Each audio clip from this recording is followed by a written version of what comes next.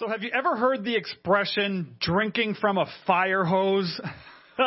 Well, if you've never heard of that expression before, you are going to experience drinking from a fire hose today. My name's Kevin. I serve as the lead pastor here at Greenbelt, and we are in week 10 of our sermon series called Convergence, based on the book written by Pastor John Thompson, who's a pastor here in Canada.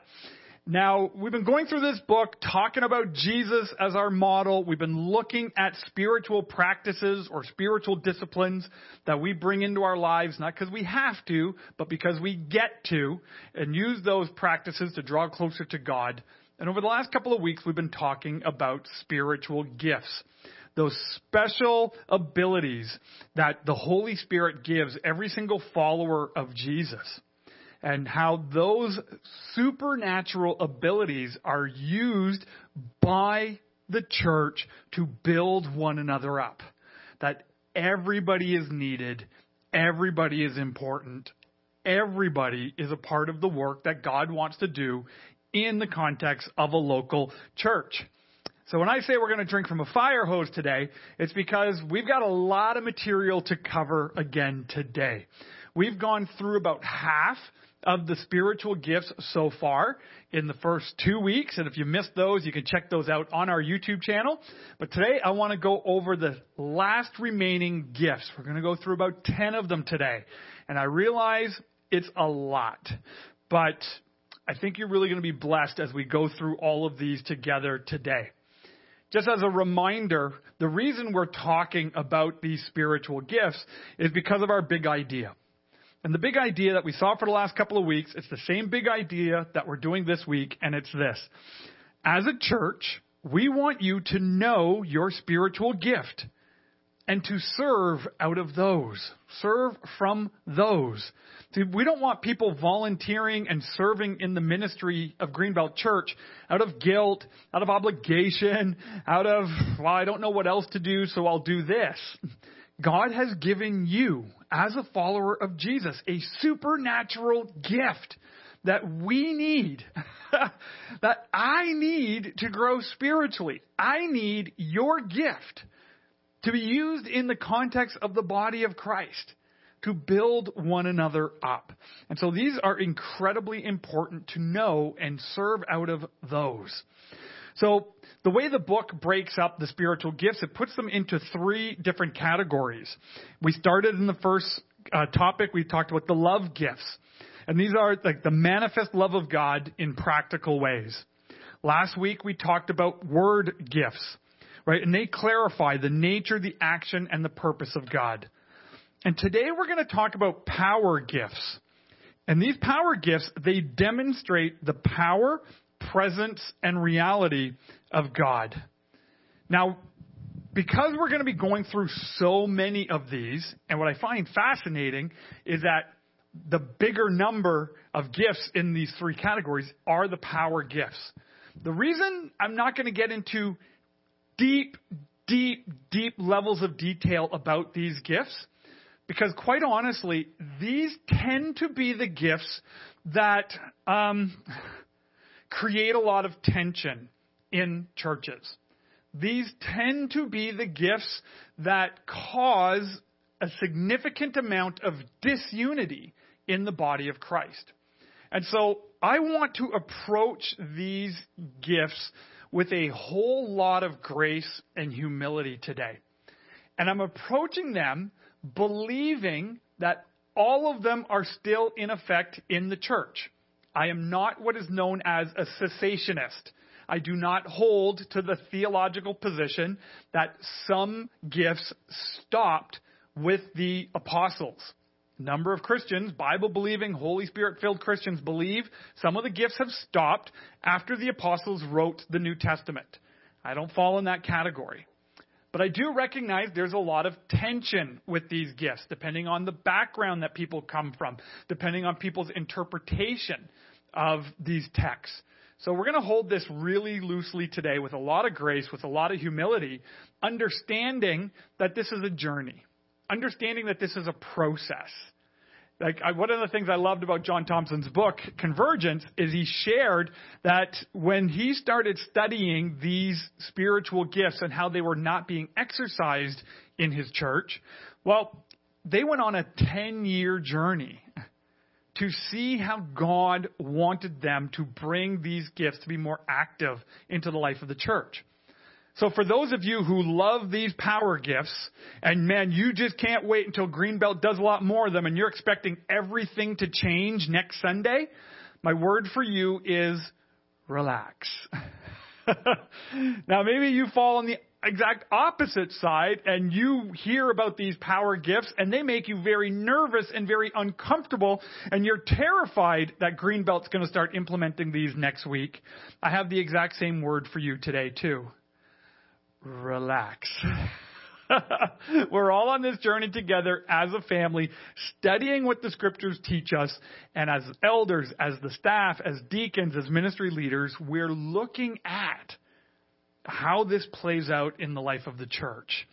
Again, so we're going to use a whole lot of grace and a whole lot of humility today as we talk about these power gifts. We're going to talk about prophecy, tongues, interpretation of tongues, intercession, faith, discernment, healing, miracles, words of knowledge, or wisdom.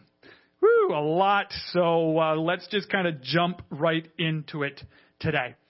The first gift that I want to start talking about is the gift of prophecy. We can see that this gift is mentioned many, many times in the New Testament. And one example is in Romans chapter 12, verse 6. Where Paul writes to the church in Rome, he says, if your gift is prophesying, then prophesy in accordance to your faith. Again, so often when these gifts are mentioned in the New Testament, they're short little statements like this. You don't always get these big definitions of what they are because Paul is just writing what the church is doing. Right? He's just describing kind of the life of all these churches that he's writing to. And sometimes it gets a little bit lost in church history of what these things were, of how people were actually doing it, because we just have little sentences like this, right? So sometimes when we think of the word prophecy, we think of Old Testament style prophecy. Like we think, for example, of the prophecies that pointed to the birth of Jesus. That prophecy is about kind of a word or some information about a future event. Now, we do see people playing that role in the Old Testament. We do see kind of that call of the prophet. That's not necessarily a spiritual gift of prophecy, but it's an office of the prophet who gets a revelation from God about the future. When we're talking about the spiritual gift of prophecy, it's not so much about speaking about future events, but rather it's about delivering a truth of a predictive nature or a situational word from God, right? Its goal is not to try to guess the future or predict the future. Its goal is to exhort the community of God, to edify or comfort believers, or to convince people of God's truth.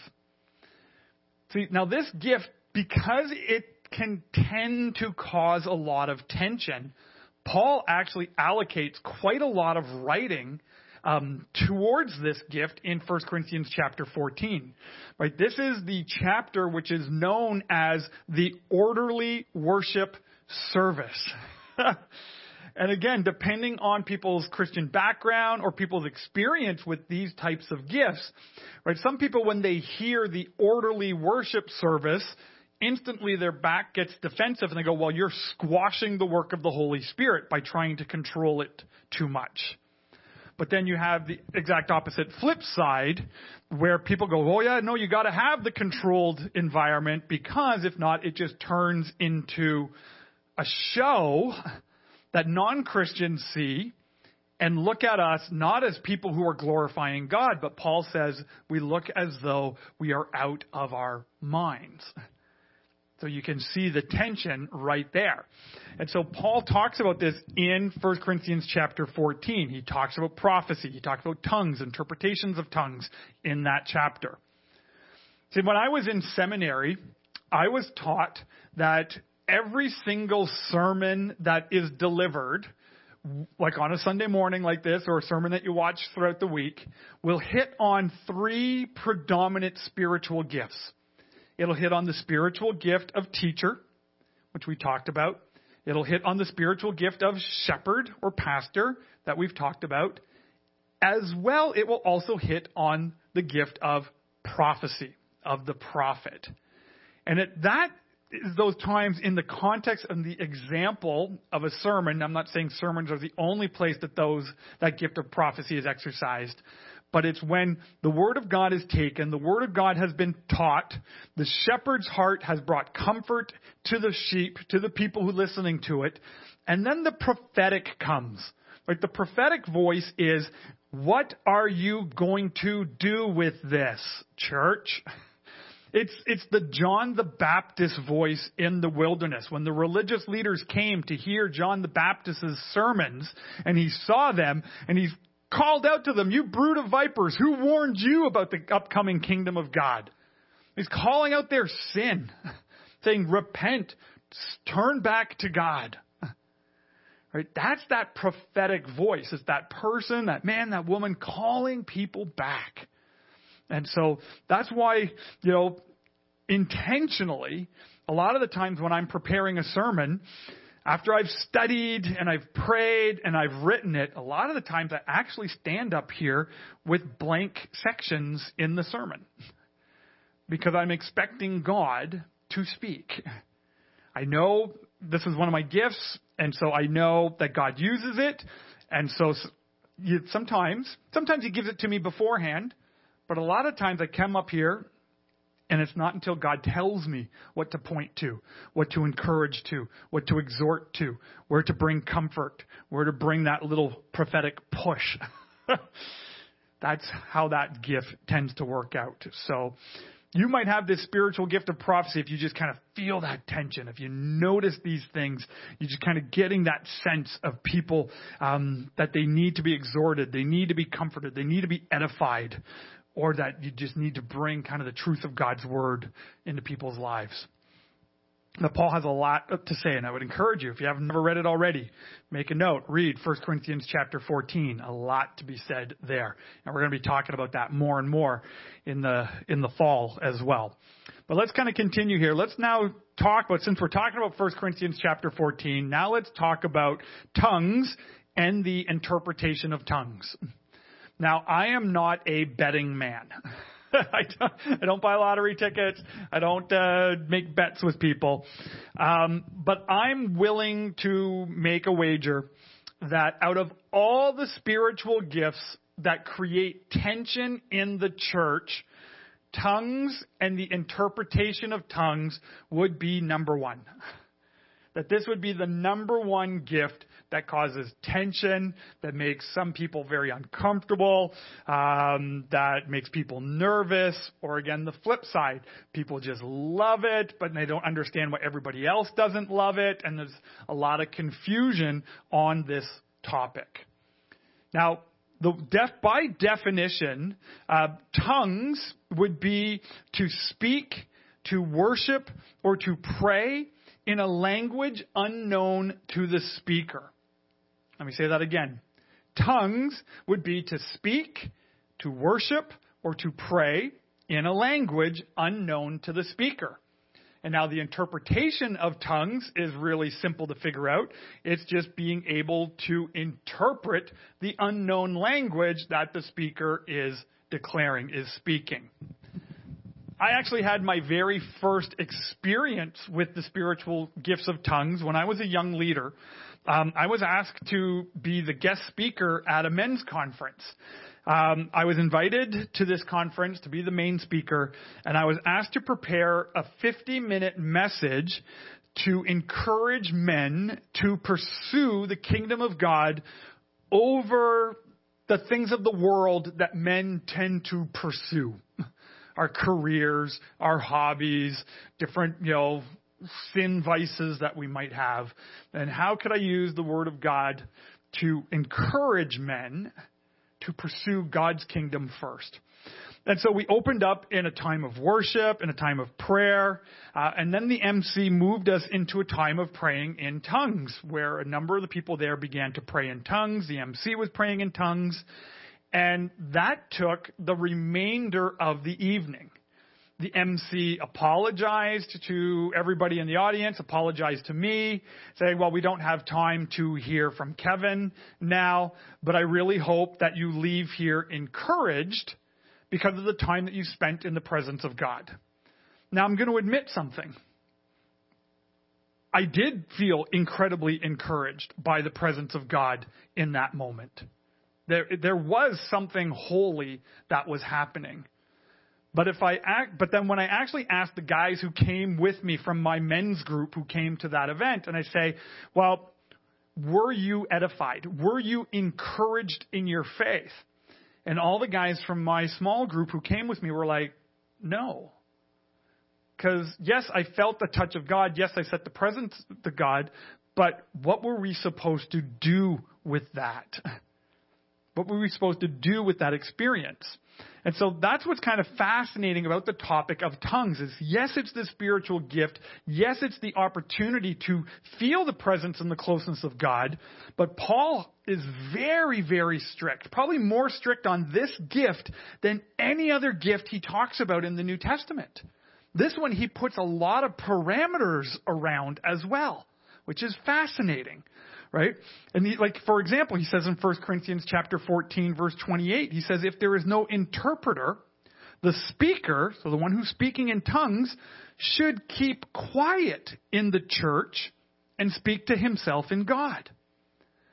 So why would Paul do that? Why would he say, well, if there's no one to interpret what's being said, just do it quietly yourself? Well, we're going to talk about that a little bit in a few moments. But before I explain that, let me just kind of explain the two different types of tongues that we see here in the New Testament. The first that we see is from Acts chapter 2. When the disciples received the Holy Spirit at Pentecost, the Bible says that then they begin speaking in tongues.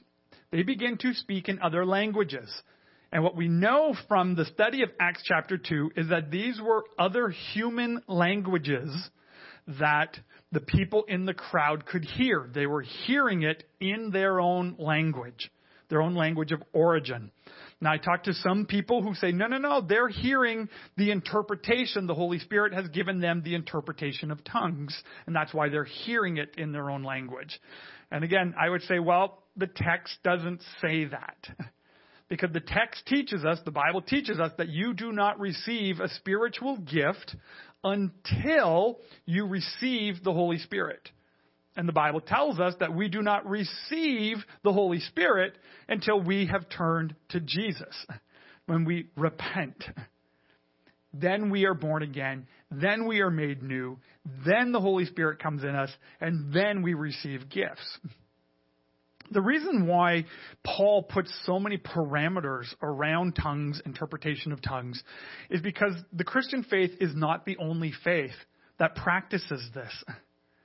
In fact, in the world today, many different religions practice tongues because there is a spiritual thing happening.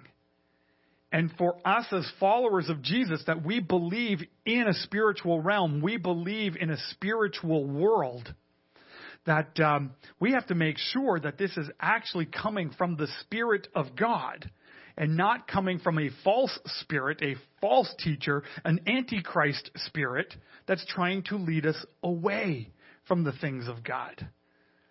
Right? And so that's why Paul is very cautious with it, where he puts parameters around it. And so I think the danger of that, because there's these parameters and because there's this fear, what we tend to do, particularly in our Christian circle, is we just put it off to the side. We put it on a shelf. And we don't want to deal with it. We don't want to have the difficult conversations with it, about it. But I don't think that's a healthy way to approach a gift. Just because it's difficult, just because we're not clear, or just because there could be some falseness that comes out from trying to exercise it, right? Like, because Paul himself actually says, if your gift is tongues, good, pray in tongues. And then he continues, but when you're with others, pray in a language that everyone around you knows. That's kind of the Kevin paraphrase of what we read about in 1 Corinthians 14. Right? And so, again, can be a lot of tension, a lot of struggle, a lot of difficulty with it. But it doesn't mean we ignore it. It doesn't mean we don't wrestle through it. So prophecy, tongues, interpretation of tongues, again, can create a little bit of tension, but that's okay. God's good with our tension. He can work through it. He can lead us through it. And then we go into another spiritual gift, which is called intercession.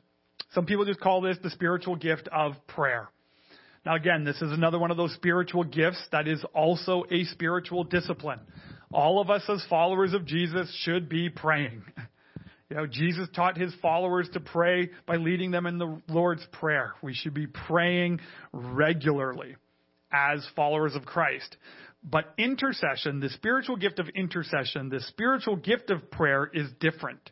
Right? This gift is the special ability that God gives certain members of the body of Christ to pray for extended periods of time on a regular basis. And they see frequent and specific answer to their prayers to a degree much greater than what is experienced by the average Christian.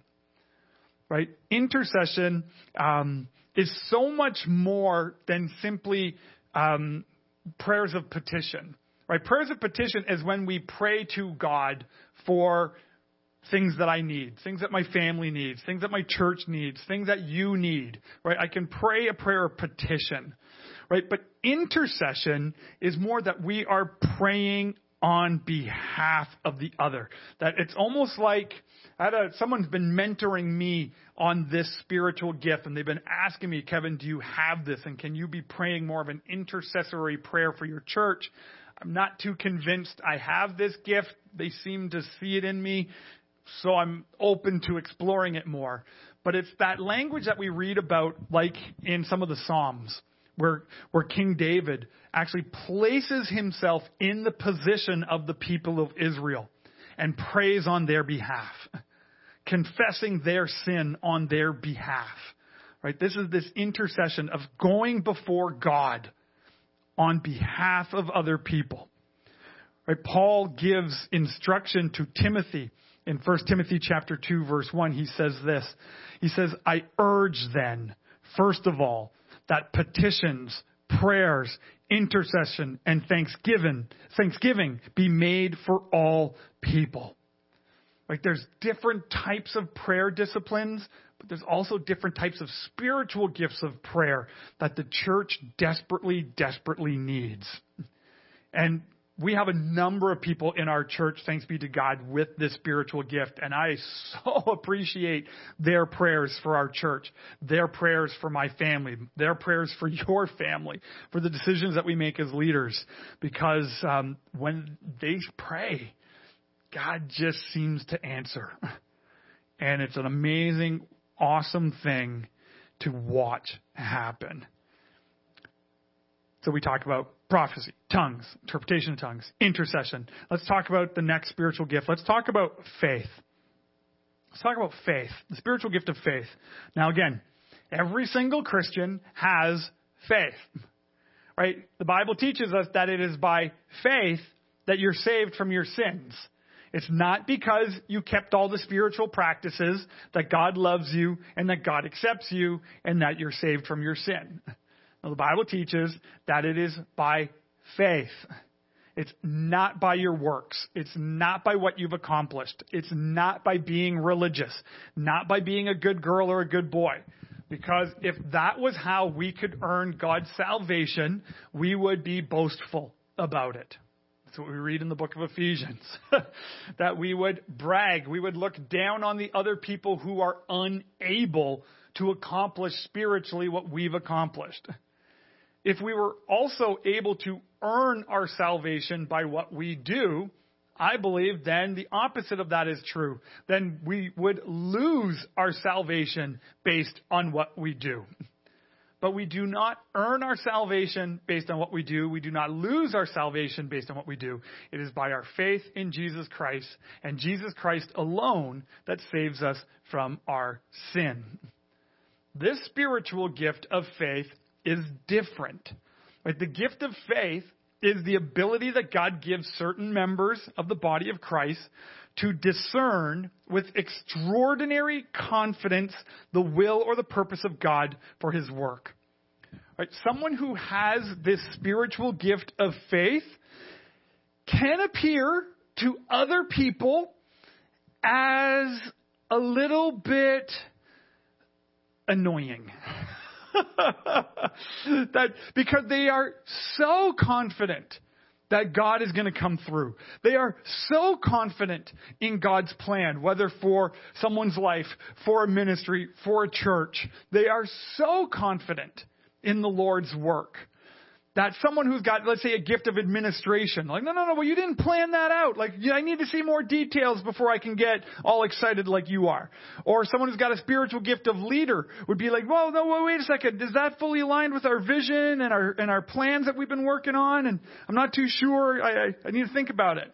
Or someone who's got a spiritual gift of prayer would go, whoa, I need you to calm down a little bit because maybe we should just go and pray about it a little bit more. Right? But that spiritual gift of faith, I firmly believe that the spiritual gift of faith is actually the tipping point in the local church to see things happen. Like, I remember, when was this now? 5-6 years ago when we were talking as a church family about going to multiple services. Now, that was not a difficult conversation, but had some tension to it. Because by going to multiple services, we were we were fundamentally changing the DNA of our church. Where now we would no longer be a church where everybody has the opportunity of knowing everybody. Now, sidebar, we already were a church where everybody didn't know everybody. I didn't even know everybody because of the size that we were. But this kind of really puts the nail in the coffin on that issue, because now one person goes to 9 o'clock, the other person goes to 11 o'clock. It's almost like two different congregations, right? And so there's some tension with that. Well, we're not going to be this family church anymore. We're not going to be this. We're not going to be that. And I started to kind of see some of the momentum was kind of waning a little bit. And it was like, man, is this not going to go through? Like, is this going to kind of stall out?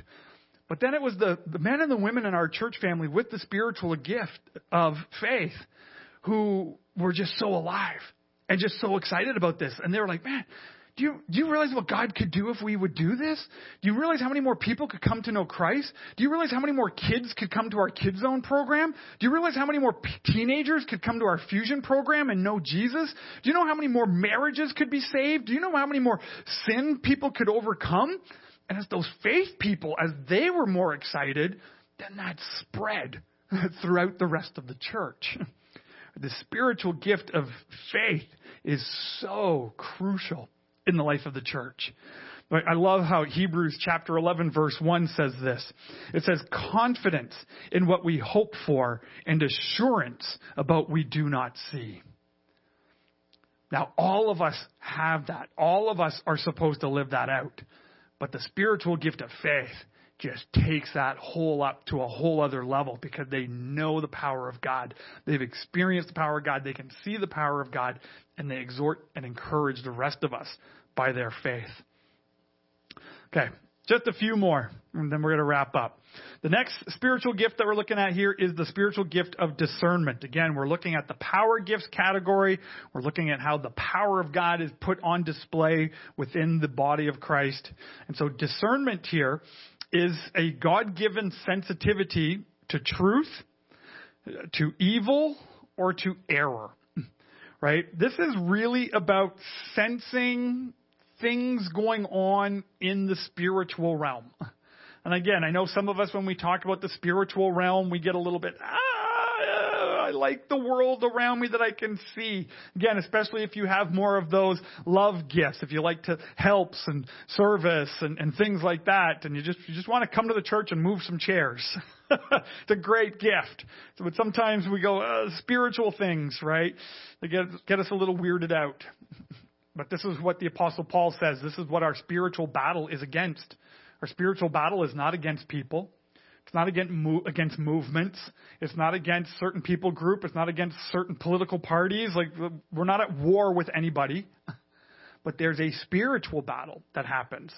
right? And the spiritual gift of discernment sees that more than the rest of us. Right? I love John chapter 4, verse 1, where it says this. It says, "Dear friends, do not believe every spirit, but test the spirits to see whether they are from God, because many false prophets have gone into the world." Again, every single follower of Jesus is called to be discerning, but there's this special gift of discernment that sees this so much clearer than the average Christian. And again, I so appreciate the people here in our church family with this spiritual gift.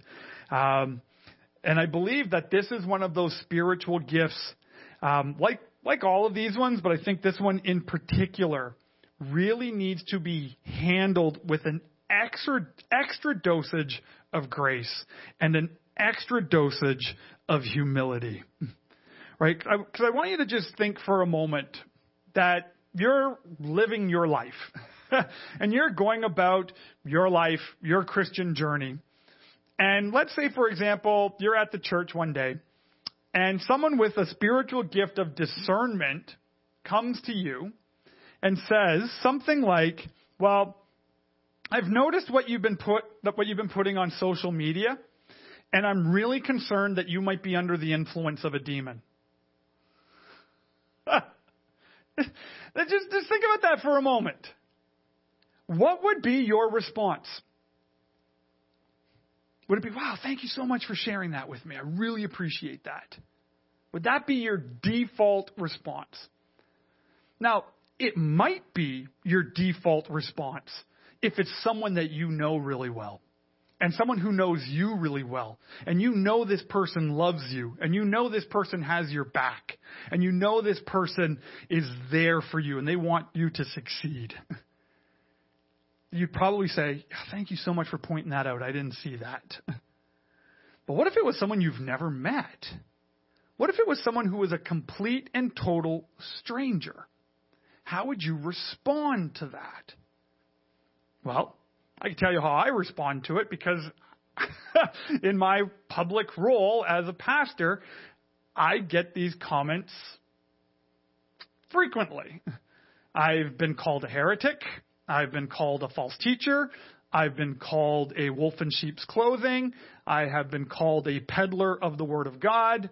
I have been told that I should be excommunicated. I have been, and the list goes on and on and on.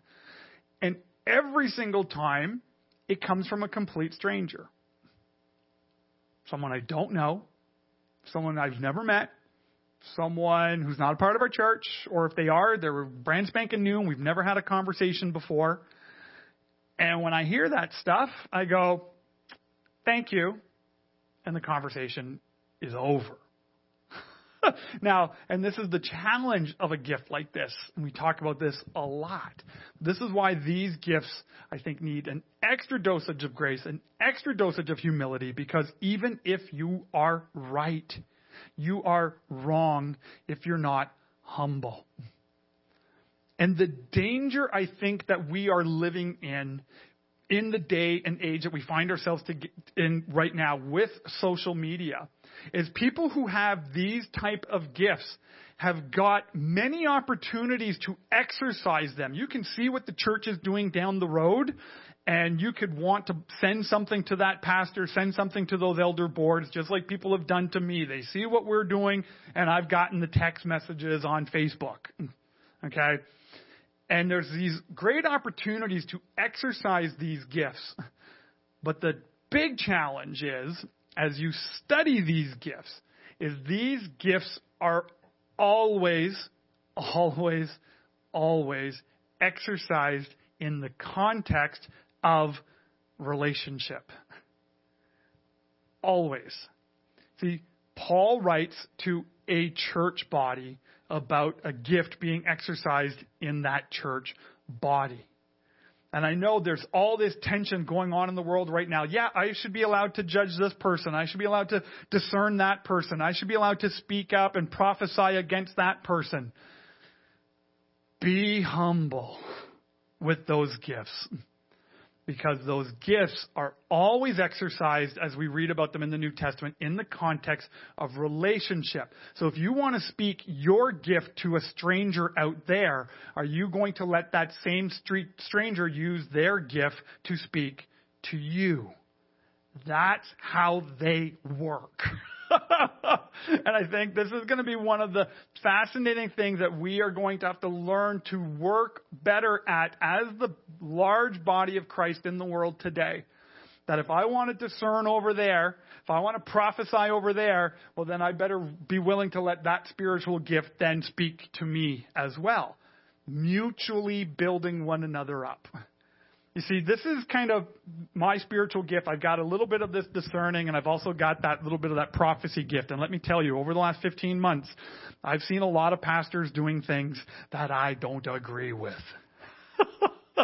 I've seen lots of Christians doing things that I don't agree with. But guess what? I'm not their pastor. I'm not their pastor. It is not my place to exercise that spiritual gift over someone who is not a part of my body. Right? So we have to really be careful. Really be careful of how we use these gifts. They are needed. They are important. They are appreciated. I love when those gifts come my way from my church family. And how we build one another up that way. But we got to be careful on how we exercise these spiritual gifts in a way that the Bible doesn't show us to. So that's just a little bit of a warning bell about discernment and prophecy and tongues and all of these gifts, really. So just a few more, and then we're going to wrap up. So I want to talk about healing. And I want to talk about miracles. Let's talk about the gift of healing and miracles. Let's put those two things together because these are some pretty big things. Healing and God's miracles. Do those gifts still exist in the world today? I believe yes. Absolutely yes. I do not believe that these ended with the apostles and the writing of the New Testament. I believe God heals. I have seen it. I have witnessed it. I have personally experienced it. Do I believe that God does miracles? Yes, I have seen it. I have witnessed it. And guess what? I have personally experienced it. And guess what? So have you. Because your salvation in Jesus Christ is a miracle. Because the Bible teaches us that our hearts were far from God.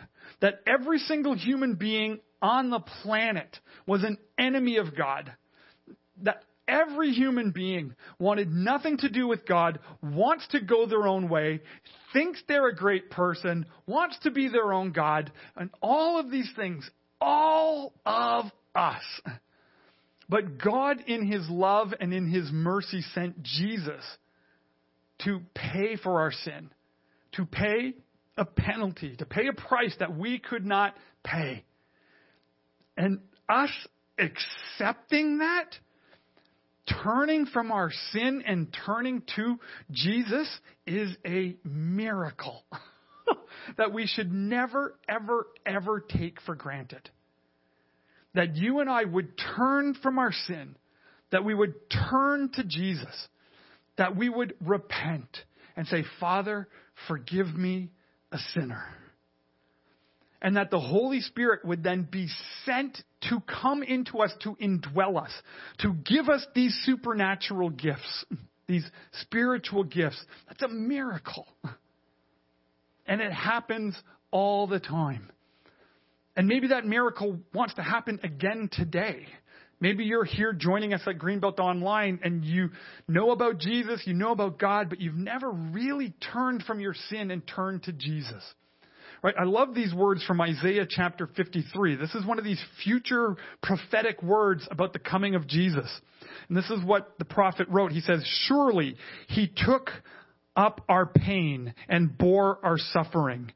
Yet we considered Him punished by God, stricken by Him and afflicted. But He was pierced for our transgressions. He was crushed for our iniquities. The punishment that brought us peace was on Him, and by his wounds we are healed. You see, you and I have a relationship with God that was dead. And that relationship needed to be healed. And it's only Jesus that can heal it. So right where you are, you can pray very simply, Father, forgive me of my sin. Thank you that Jesus came to heal me of that sin. Father, today I give you my life.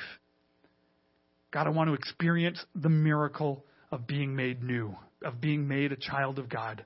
Come into my life. And if you do that today, God just did a miracle in your life. He really did. And we want to praise God with you. A little pop-up in the chat there. If you would just click that raise hand button, we want to just celebrate and rejoice with you. Another little thing pops up. If you would just click that second button, brings a little form up where you can put your name and your email address. Nobody sees that but me. And I would love to email you, welcome you into the family of God, and send some free resources to you to come alongside you in this new journey with Jesus. Right? That's the healing and the miracle that God does. But then it continues. God continues us on a process of healing. And now healing, again, difficult subject, divisive subject. Does God always heal? No. Why not? I don't know. God heals. I believe he heals. God heals us emotionally. He heals us mentally. He heals us physically. He heals us spiritually. Sometimes people are healed instantly of these things. Sometimes it takes decades. Sometimes it never happens. I've actually had many conversations with people who have had major health issues in their lives, and God has not provided healing. And I talk with them about that in my role as a pastor.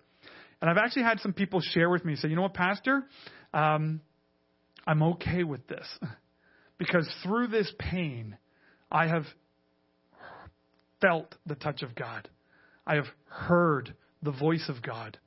And through this suffering, I have had my faith grow exponentially. So we don't know how God always wants to do this thing. You know, we live in this tension of the now but not yet kingdom of God. That yes, by the stripes of Jesus we are healed, but not yet. Yes, by the sacrifice of Jesus we are made completely whole, but not yet. And that's that tension that we live in right now. So God heals. God still does miracles. And we see that even here in our own church family, which is amazing to witness. And then the last thing I want to just quickly touch base on is the spiritual gift of words of knowledge.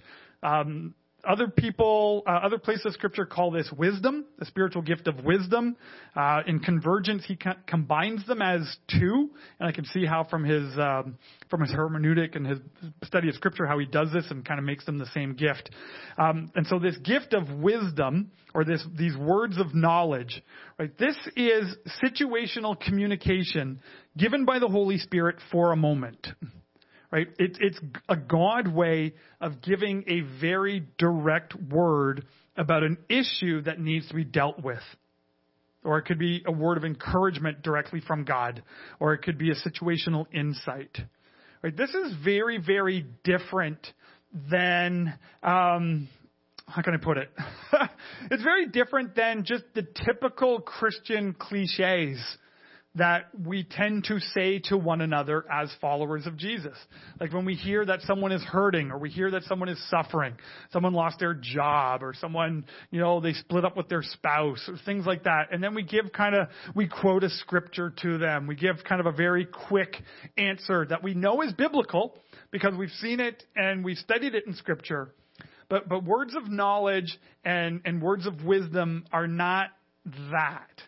They're very, very specific into the situation, and they usually know something about the situation that the person going through it has not shared.